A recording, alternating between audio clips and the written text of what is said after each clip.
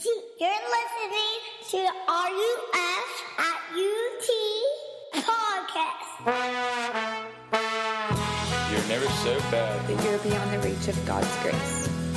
And you are never so good that you are beyond the need of God's grace. For more information, go to www.utk.ruf.org. If you have a handout or a Bible, we have been working our way through the book of Proverbs this semester. We're looking at what wisdom is. And I've tried to say each week that wisdom is skill at life in the gray areas of life. Like if you think about it, there are some very clear black and white do's and don'ts in this world. For example, you do not go to the UC right when class gets out for lunch. You will not eat. That's a no-no. Or another black and white do not do. You do not pick up your phone and answer a phone call when you're on one of the study floors at the lib and have a conversation. Right? Peeps. But, in addition, outside of the black and white rules of life, there's a whole bunch of gray. Most of our life is kind of lived in this where the rules don't really apply kind of zone. Like, what are you going to wear to the job fair this week? Who are you going to ask to the date party? And when are you going to ask them? Because timing matters. If you ask them too soon, then you seem really eager. If you ask them too late, you seem really desperate. So timing matters. When are you going to ask? So wisdom is navigating the grayness of life with skill. And what we're going to learn tonight is you cannot navigate the gray zone of life unless you have deep, rich, intimate friendships. So we're going to look at a couple Proverbs. We'll kick it off with Proverbs 27:17 for you tonight, and it reads this. Iron sharpens iron, and one man sharpens another. Or you could read one woman sharpens another as well.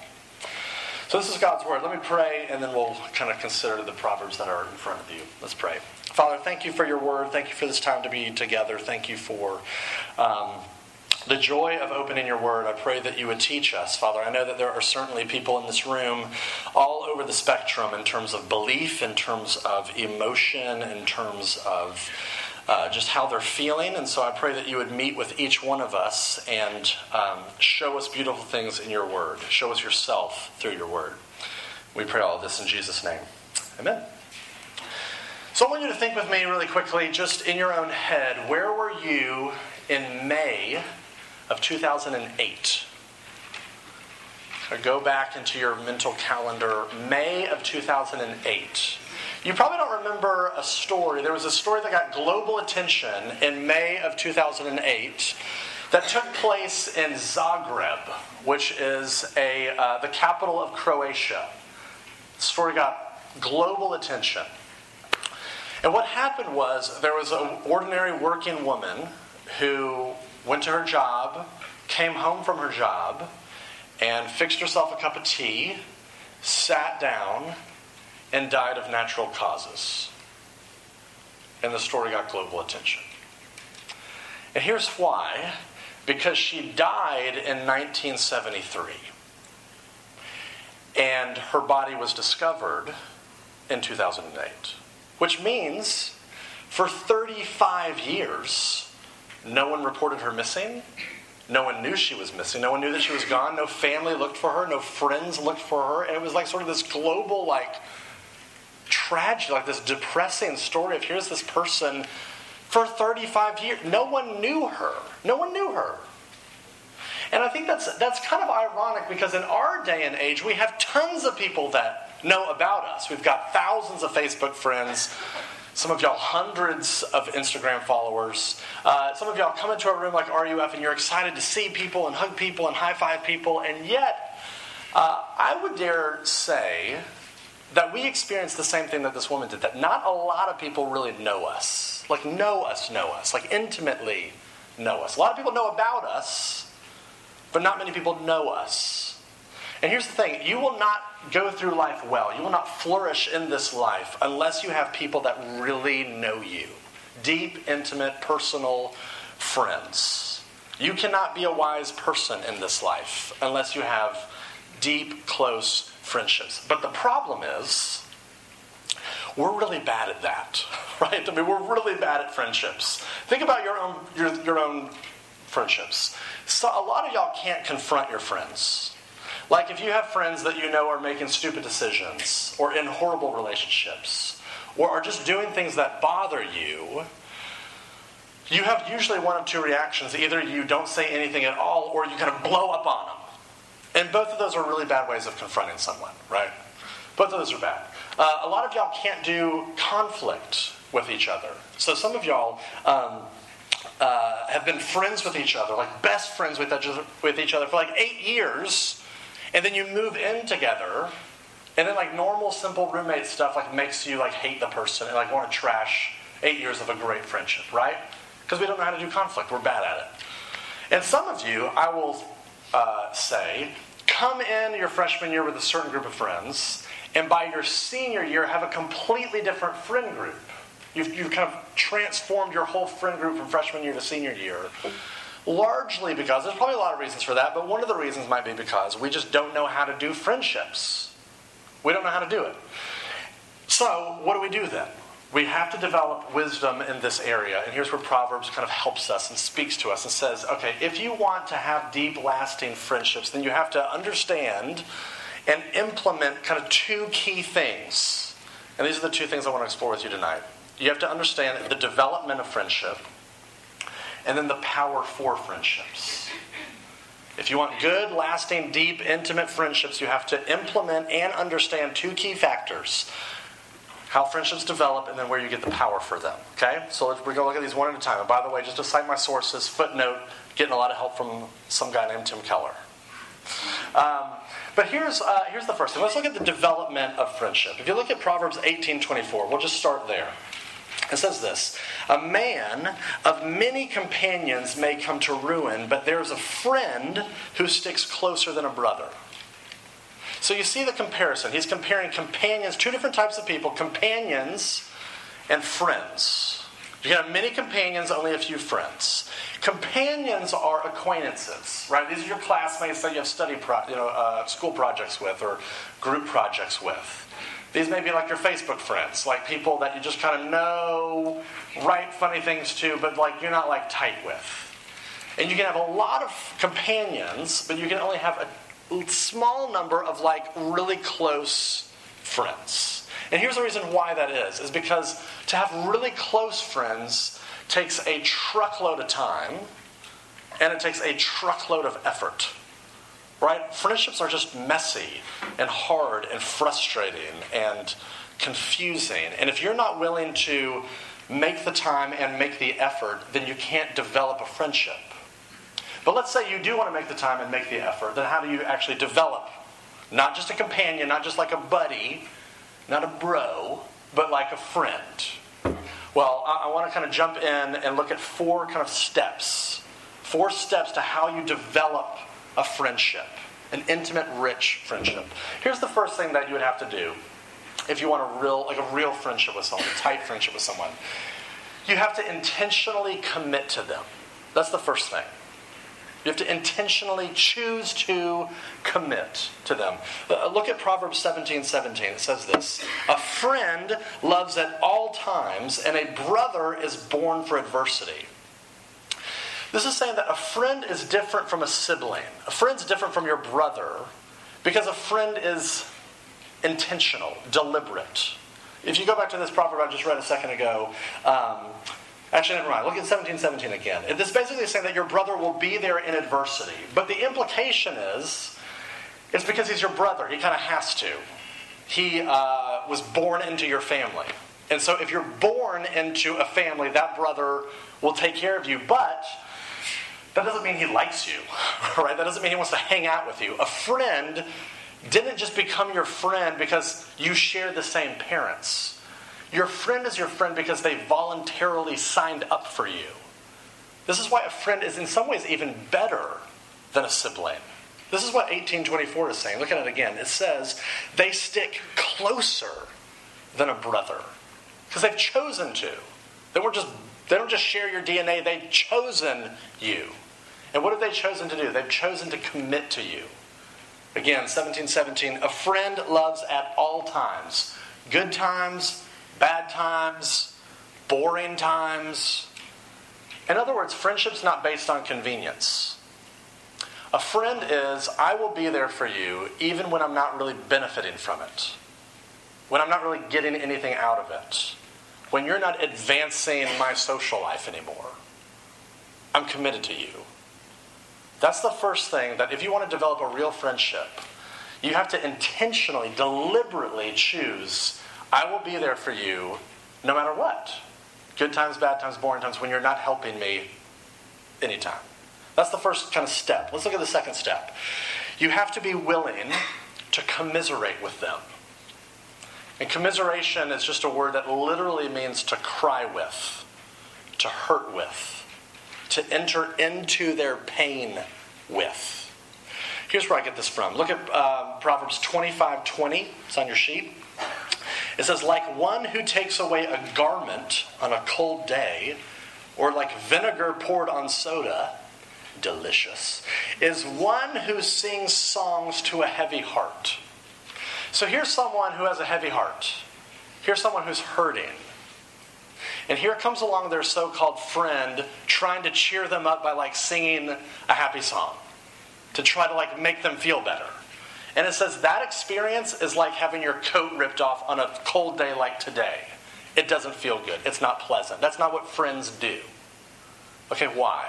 Well, this was actually really helpful for me. I don't know if you've heard of or interacted with any of Brene Brown's stuff. She's a famous kind of researcher. She's got some famous YouTube videos, TED Talks out there.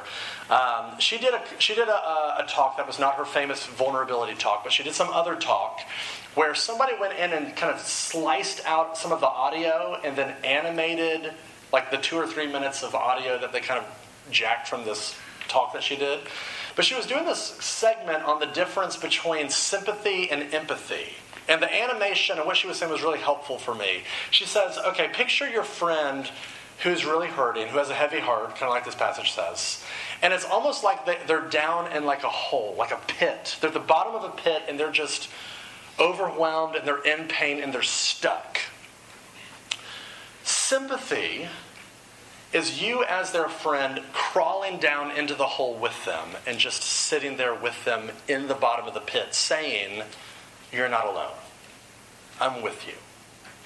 She says that's sympathy. That's what the heart wants when it's hurting. Sorry, I said that wrong. That's empathy. Just messed up the whole term here. That's the good way, empathy. And she says sympathy is when your so-called friends kind of stand at the top of the ledge looking down into the pit and like kind of lobbing a care package down in there and like saying, hope you feel better. Like text me if you need something. And her point is basically this. Sometimes all that the human heart needs when it is hurting is just someone to crawl into the pit with you and just to be with you, just to cry with you, just to feel with you, to connect with you at that point and to not kind of... Christians have a bad tendency of doing this sometimes where we just kind of lob Bible verses down there. We just kind of lob little care packages down in there because it's safer. You're at a distance. You don't have to feel the pain yourself of going down into the hurt with them. And I'll say this because I can speak firsthand as a guy, but I think guys in particular have a really hard time with this. At least my friend group does. Maybe you're a lot better at this. But I would generally say guys have a harder problem with this because when somebody shares something really hard, like you're with a group of guys and somebody shares something that's heavy or serious or weighty, that level of intensity we don't really know how to handle. So our instinct is just to kind of make jokes. We just kind of laugh or make snarky or sarcastic comments to diffuse the seriousness because it's too heavy, like we don't know how to handle it. But I'll say this, if you want intimate, real friendships, you have to rewire your instincts there. You have to restrain the instincts to kind of make it all go away by saying something snarky and go into the pit with your friend and hurt with them. That's the second key, the second step of if you want to develop a friendship, you've got to go in there and hurt, commiserate with them. So commitment, commiseration. Here's the third step if you want a real intimate friendship, is you have to be willing to confront them. You have to be willing to confront your friends. Look at Proverbs 27:5. Better is open rebuke than hidden love. Wounds from a friend can be trusted, but an enemy multiplies kisses. Now that's interesting if you think about it. This is saying there's such thing as friendly wounds, but enemy kisses. And it's kind of profound once you start thinking about it. What is a friendly wound? A friendly wound is a wound that a friend inflicts upon you. It's words that your friend needs to hear. They have to hear it, but it's going to be really painful in the moment for them to hear it. But in time, it will heal them. In time, it will bless them. This is why, if you look at the Proverbs 28:23, it says, "He who rebukes a man will in the end gain more favor than he who has a flattering tongue." It's not going to feel good in the moment, but in the end, they will gain favor. This is a friend that's not fighting against you, but fighting for you. Willing to say something hard to you that you need to hear, that might hurt you in the moment, but in the long run, it's going to bless you. It's going to help you. It's going to heal you. And here's why. Well, actually, let me say this. What if you have a friend that you know that you need to confront? You know you need to kind of say something to, but you're afraid. You're afraid to kind of enter into that conversation. What happens?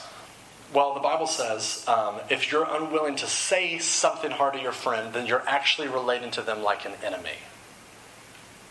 That's actually the behavior of an enemy. Someone that only flatters them, only kisses them, theoretically, but is unwilling to say something hard. And here's why. It's because you're setting their life up for destruction. Look at 29:5.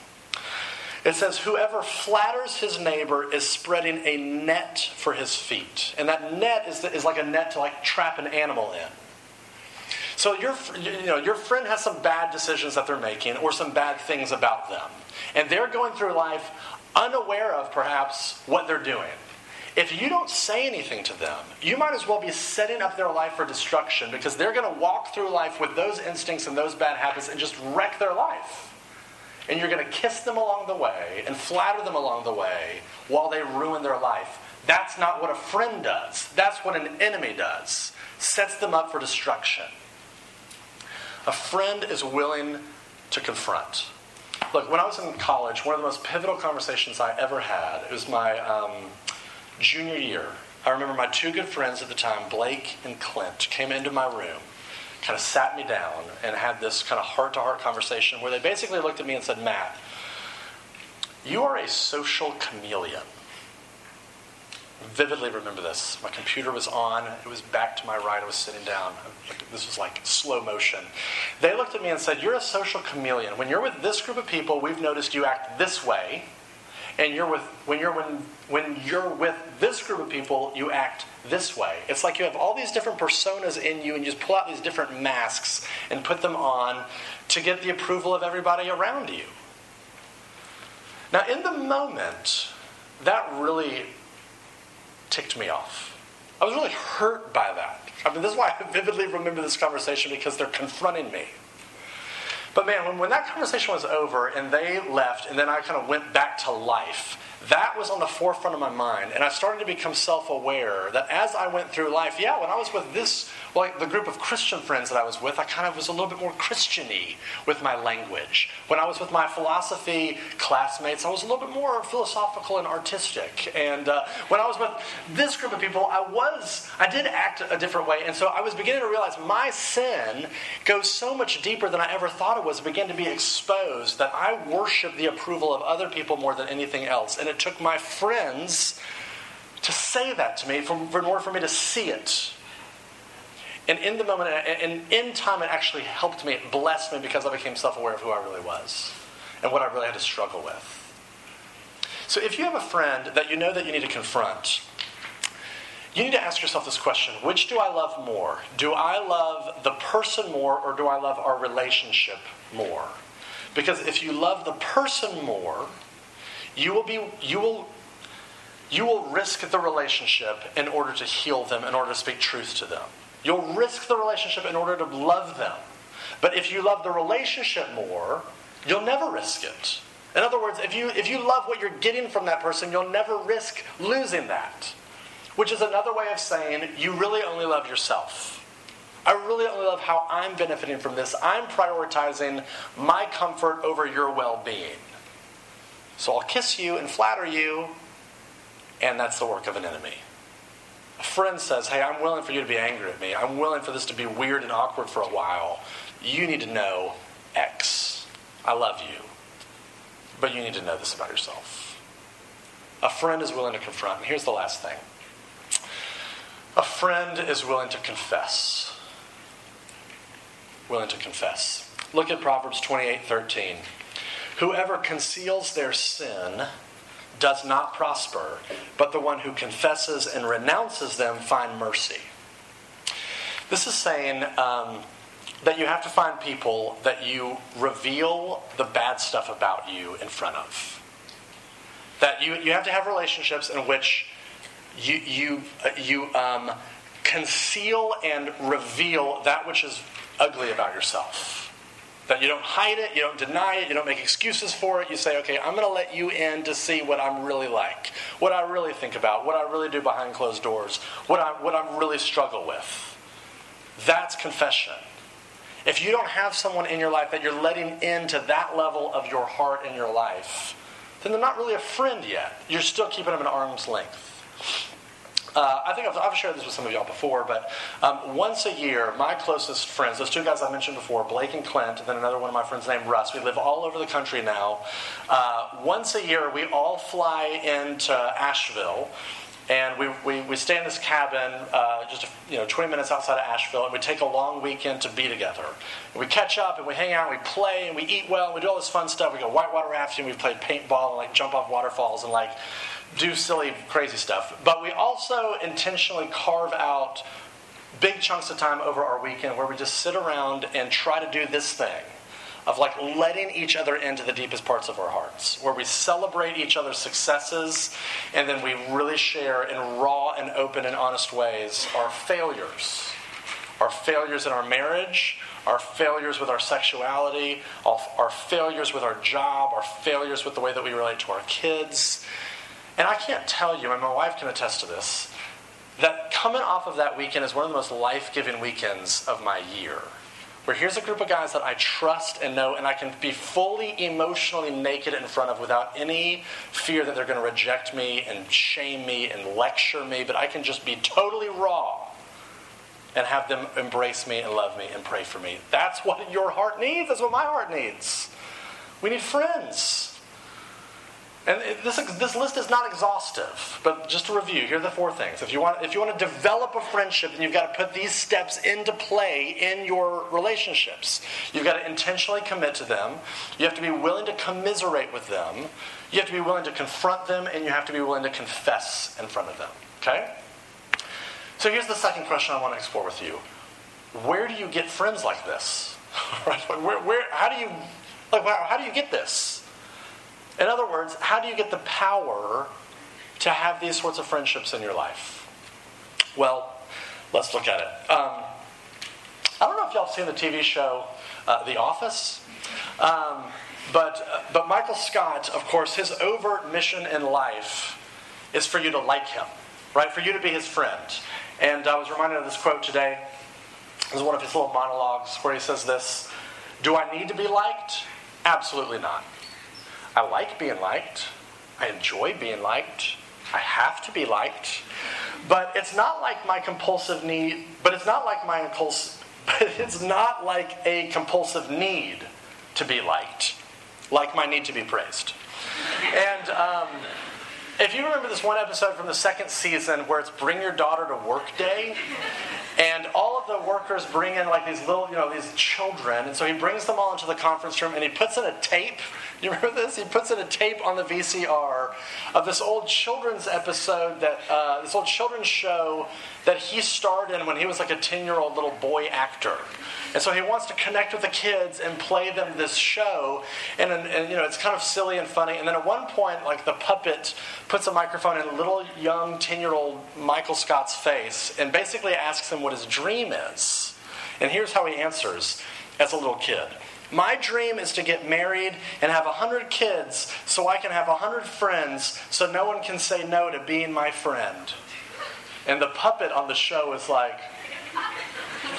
that's so heartbreaking. And in the moment in the conference room is like, it's suddenly really awkward, and like Michael like sulks and kind of like goes to his office, and it's like this really awkward, sad moment because you realize his dream didn't come true. He just wants all of these friends and he doesn't really have any friends. And the reason why he doesn't have really any good friends is because he so desperately wants friends. And you see the irony there, that there's something empty inside of him, that he doesn't have this inner fortitude.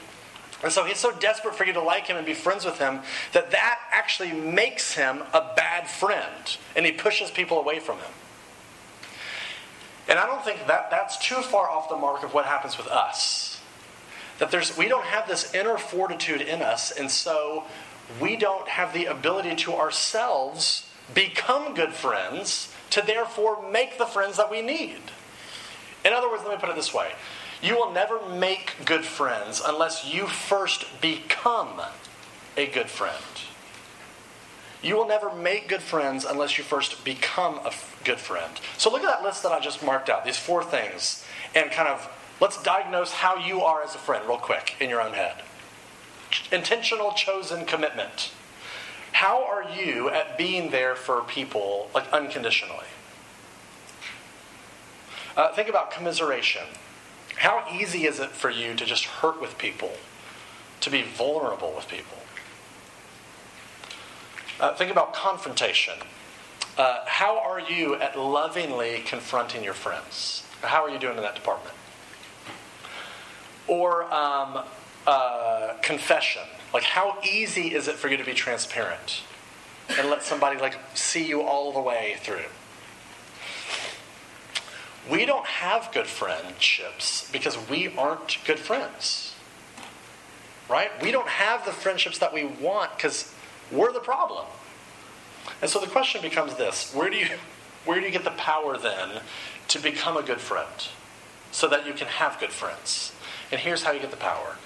You will get the power to become a good friend only when you experience the friendship of the ultimate friend. You will get the power to become a good friend only when you experience the friendship of the ultimate friend. Who's the ultimate friend? In John 14 through 17, Jesus is with his disciples, and he's kind of explaining everything that's in his heart right before he goes to be crucified. And at this famous place in John 15, he looks at his disciples, and here's what he says to them. This is pretty crazy. He says to them, "Greater love has no one than this, that he laid down his life for his friends." And he goes on and he says, "I no longer call you servants, because a servant does not know his master's business. Instead, I have called you friends." Jesus is saying, look, I'm not going to relate to you just like a king relates to his servants. I'm going to relate to you as friends. I'm going to commit myself to you as a friend. Jesus is the ultimate friend. And so think about it like this. Think about those 4 characteristics now in terms of how Jesus relates to his people. Intentional commitment. Jesus is the ultimate friend who has chosen to commit to his friends. In the garden, before he was crucified, his friends betrayed him, denied him publicly, and abandoned him. And Jesus looked at his idiot, fair-weather friends, and he could have said, okay, I was going to go to the cross for y'all, but like if this is how you're going to relate to me, then like, I'm not going to do it. Forget that. No, he says, okay, I will go to the cross and I will lay down my life for my friends who betray me and abandon me. And here's the truth. He lays down his life for us, for his friends, people like you and me, who constantly abandon him, constantly deny him, constantly betray him, which is the most devoted person in the room, constantly does this. And Jesus says, I will lay down my life for my friends, and I will love you at all times. You can abandon me. I can benefit from loving you 0, and I will love you at all times. And he says, and I will commit to you. I will glue myself and bind myself to you, and I will never leave you and never forsake you. he commits. What about commiseration? When you're really hurting, a lot of times your friends don't really know what to do with you, but Jesus is the ultimate friend in that he cries with you, he hurts with you, he commiserates with you. The shortest verse in the New Testament is what? Jesus wept. He was so full of suffering and sorrow. The Bible actually uses that phrase that he was a man of sorrows to describe him. He left the glory of heaven to crawl down into the pit where you and I live. To hurt with us, just to be with us, which is what the word Emmanuel literally means. To be with, just to be with you in the bottom of the pit while you're hurting. Confrontation. Jesus is the ultimate friend in that he is willing to confront you. He is willing to bring your sin to the surface. Not to fight against you, but to fight for you. So that he can begin to burn away and melt away all that junk and ugly evil that's inside every one of us. He brings it out of us because he loves us. And what about confession? Jesus is the ultimate friend in that he confesses to us. Not that he's confessing his sin. He doesn't have sin to confess. But he confesses in the sense that he lets us into the deepest part of his heart. He has revealed and disclosed who he is in his word. Here's who I am. Here's the deepest part of my heart. What more of an emotional connection could you ask for?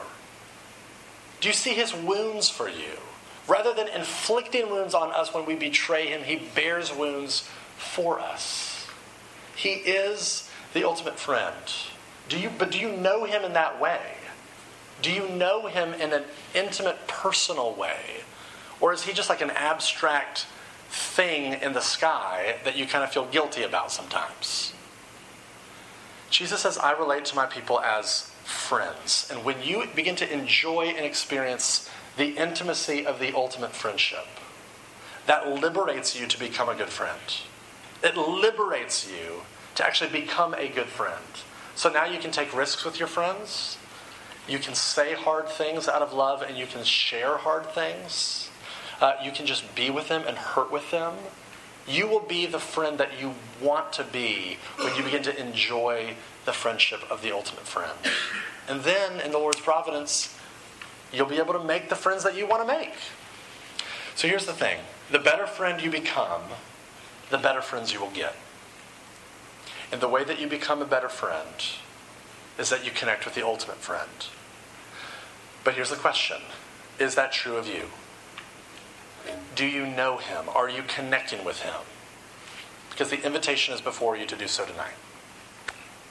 Come to him and rest in the friendship that he has for people like you and me who betray him all the time. He is the friend that loves at all times. Let me pray. Father, I pray that you would give us eyes to see and hearts that would be moved to be drawn to the person of Jesus, to experience his friendship, to know his great love for us, his faithfulness, his commitment to us, that he never leaves us, he never forsakes us. He's always for us. He's always fighting for us. Father, I pray that these ideas and these words would not just be abstract theological ideas, but that we would personally sense your great love for us on our hearts. And Father, I pray that that would free us and change us and give us that inner fortitude that we need to actually become good friends. Father, I confess I'm a horrible friend. I don't keep up with my friends well. I don't know how to engage my friends personally and vulnerably. Would you help me? Help me to rely on Jesus and be filled with him and his spirit so that I may become the friend that I want to be. And I pray that you would help my friends here tonight as well. Trust in you, lean on you, so that you might enable our friendships to flourish and thrive. We pray all this in Jesus' name. Amen.